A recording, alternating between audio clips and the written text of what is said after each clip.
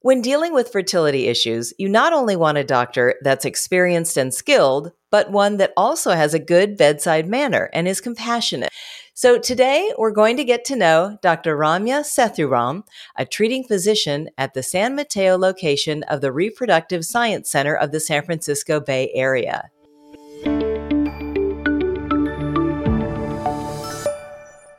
This is the Fertile Edge podcast. I'm your host, Maggie McKay. So happy to have you here today, Doctor. Could you please introduce yourself? Thank you for having me, Maggie.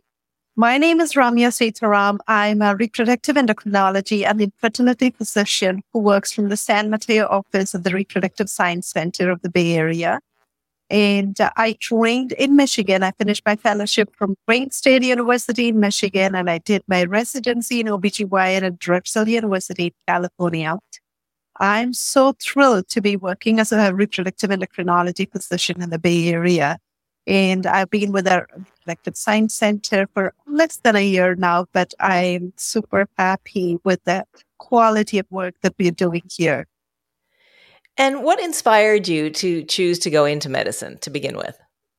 Well, I grew up in India, so I was exposed to a system of medicine where there were so many imbalances in terms of access to care.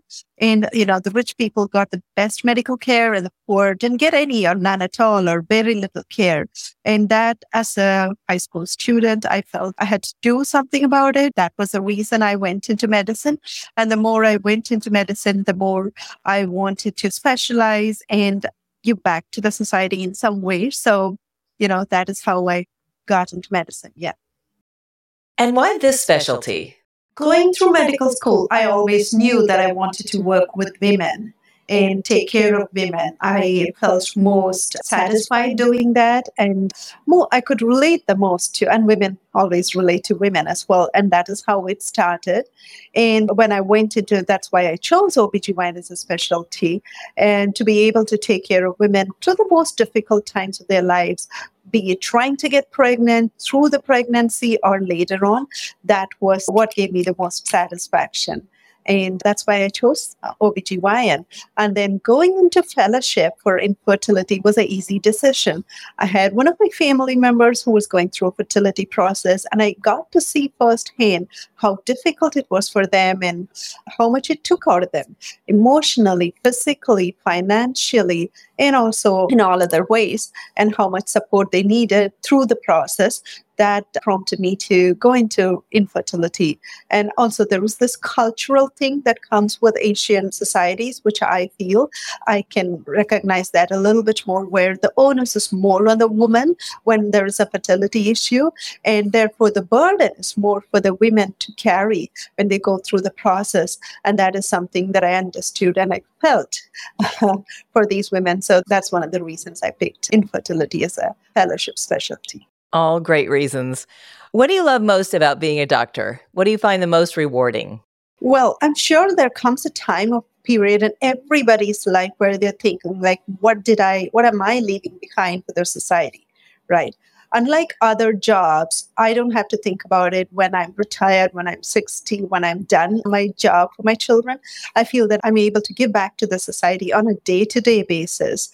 And that is what is the most rewarding thing about being a physician, that I am able to take some time off, do some work, private charity work or something, and it doesn't have to be money, it just has to be my time, and also being considerate and kind and being in the moment during the process. That I think is a great satisfactory thing. And it also helps me be a better person. It has built facets of my personality. Being a physician has built facets of my personality that I'm so thankful for this opportunity.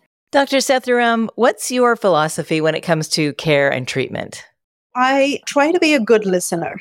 I want to hear what our patients say and where they're coming from and why. So I always start with, where are you at? Where is your mind at? I'm sure you've done some research, because which is true for most of our fertility patients, that they have been through a journey, and by the time they come, they have a knowledge base and they have a lot that they're going through. So I try to listen to everybody first, understand where they're coming from.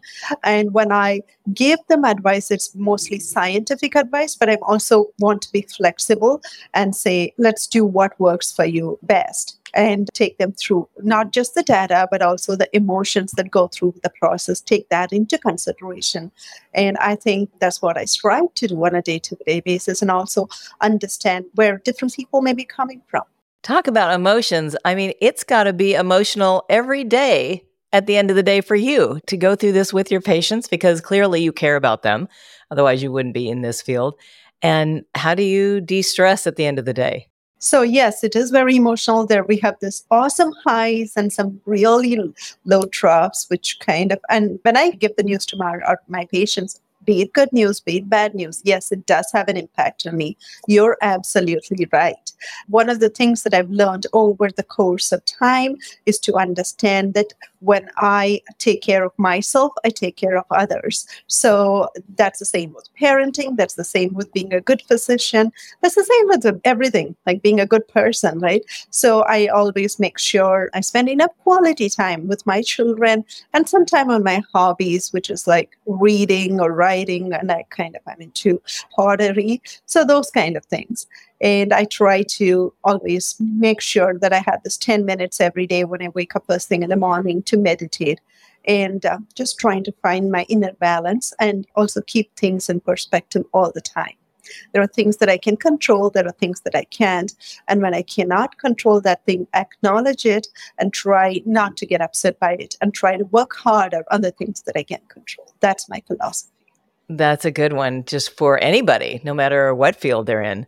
You mentioned that you've been at the Reproductive Science Center of the San Francisco Bay Area for about a year and a half. Do you see yourself staying there for a long time? Yeah, I have been here for just under a year. I absolutely love my colleagues, the people, the team that I work with.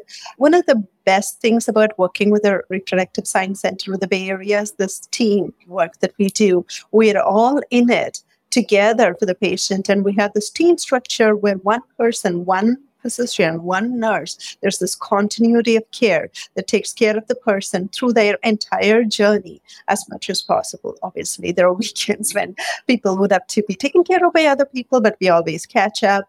And we all, like everybody, genuinely cares about the quality of work that we do.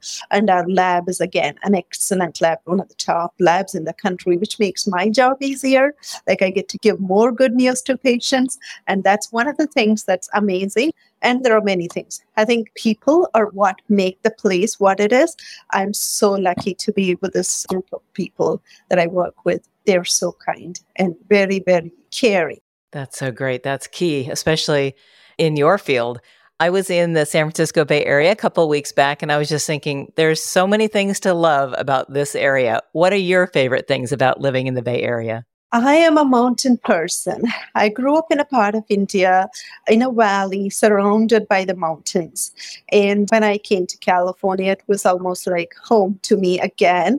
So I just love just seeing the mountains, hiking in the mountains, being out with my children, with my boys, and with friends, all of that. It's like, what is not to like about the Bay Area? It's so multicultural, it's so liberal, and obviously so beautiful.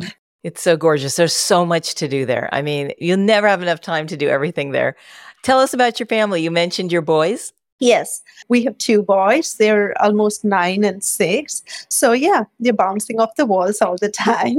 So when I leave here, I'm kind of a full-time hands-on mom, just taking them, doing a taxi service like most moms do, like taking them to extracurricular activities and getting them to their play dates and stuff, and swimming, soccer, taekwondo, all those stuff. So, and it's pretty busy with them. And then weekends are the times that we decompress. And you mentioned you love hiking. Do you have other hobbies? Yes, I love hiking and I love baking. I'm an amateur baker and I used to enter competitions before, like when my children were babies and before we had the kids.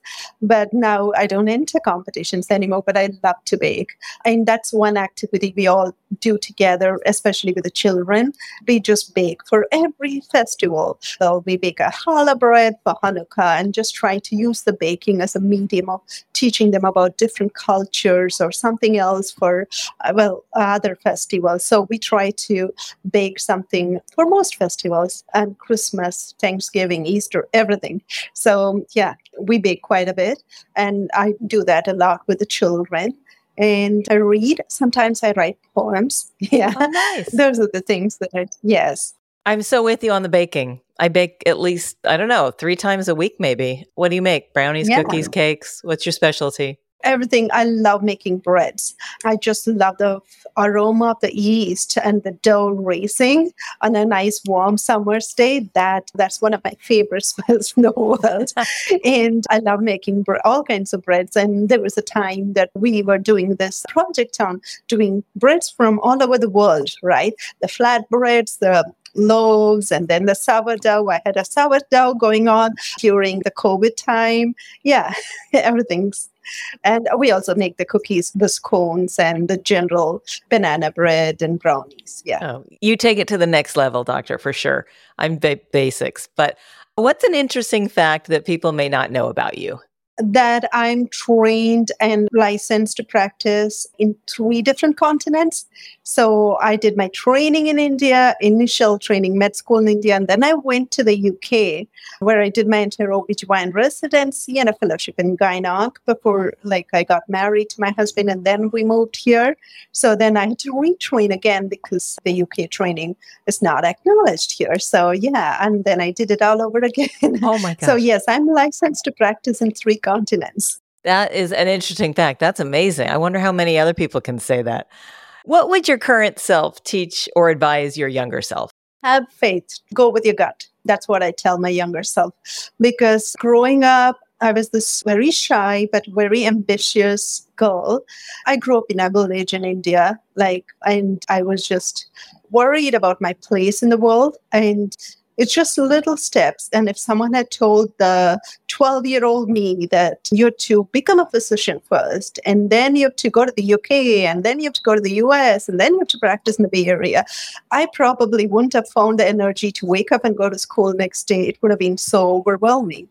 But then a life is not about the destination. It's about the journey and the people that you meet on the way. And everything is possible. Anything is possible. Just trust your gut. Persevere, and you'll get there. And I wish I had that confidence. I was always doubting myself when I was young. And what was your very first job? My very first job was in the UK, post-training. It was in the UK. It was in this beautiful place in Wales. It's called Newport. It's by the Brecon Beacon National Parks, one of my, again, a mountain, again, a place that I love to hike.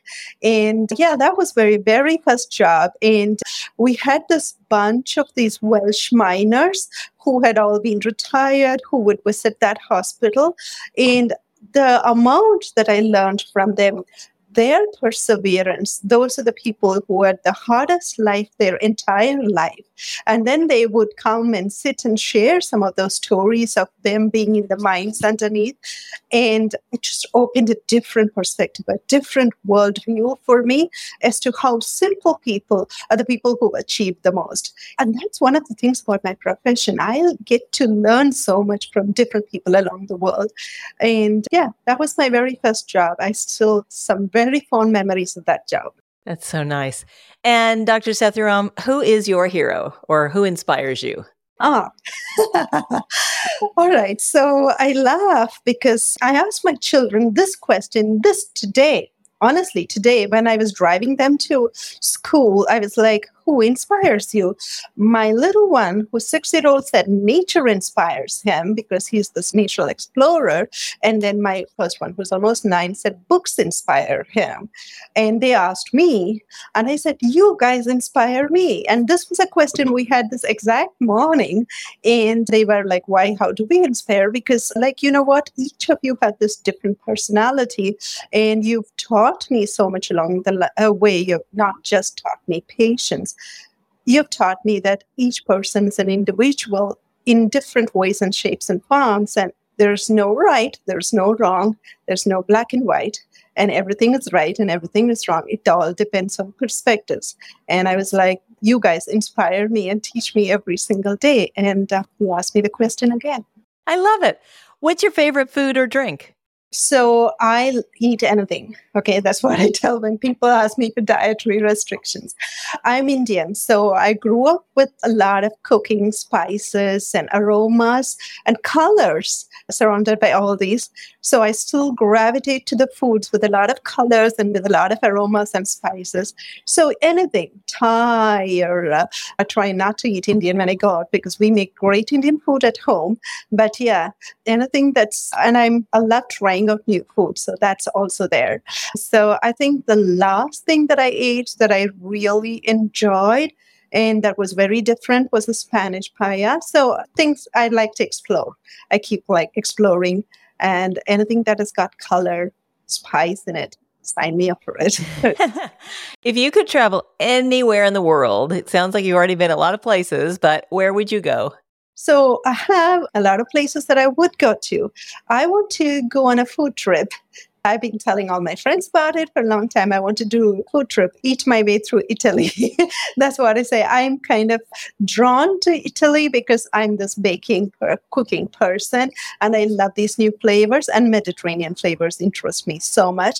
And also I like to read about the history of place. There's so much history in every recipe that comes from Italy, right? Be it a simple pasta or a little bit different to a pizza and other things. So yeah, that'd be my dream. Like if I had a couple of weeks off, but I could just take off, I'd just eat my way through Italy and get all these recipes.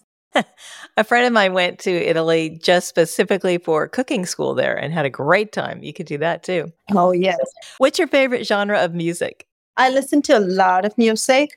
Spotify, anything that comes on Spotify is the latest. The latest that I've been listening to is called this African drum beats. I never thought ever in my life that I was going to enjoy drums. Like I've grown up with a lighter form of music, like the string music, like the violin, the guitar. We have an instrument called veena in India, which I learned when I was young. So never the drums. Okay. But yeah, that is the thing that is soothing me these days. So yeah, and again, that's another journey where I just listen to all kinds of music. My favorite are like Ed Sheeran, Beyonce, to quote some in Western music, and I have a whole bunch of Indian musicians that I'm a fan of. And yeah, I'm exploring music as well. That's awesome. If viewers would like to find out more about how to get in touch with you or make an appointment, where would they go, Doctor? So we have this website, rscbayarea.com. And if you drop down on the physicians tab, I have my entire name, Ramya Sethuram, and you can find me there on the providers list. And if you wanted to get in touch with me or to make an appointment with me, there's also a section right under the physicians providers list where you can, under my page, where you can say, I can make an appointment, or we can call the RSC main desk and they'll be able to make an appointment. All of this is online, so you can Google it. Very easy to find. rscbayarea.com. Perfect.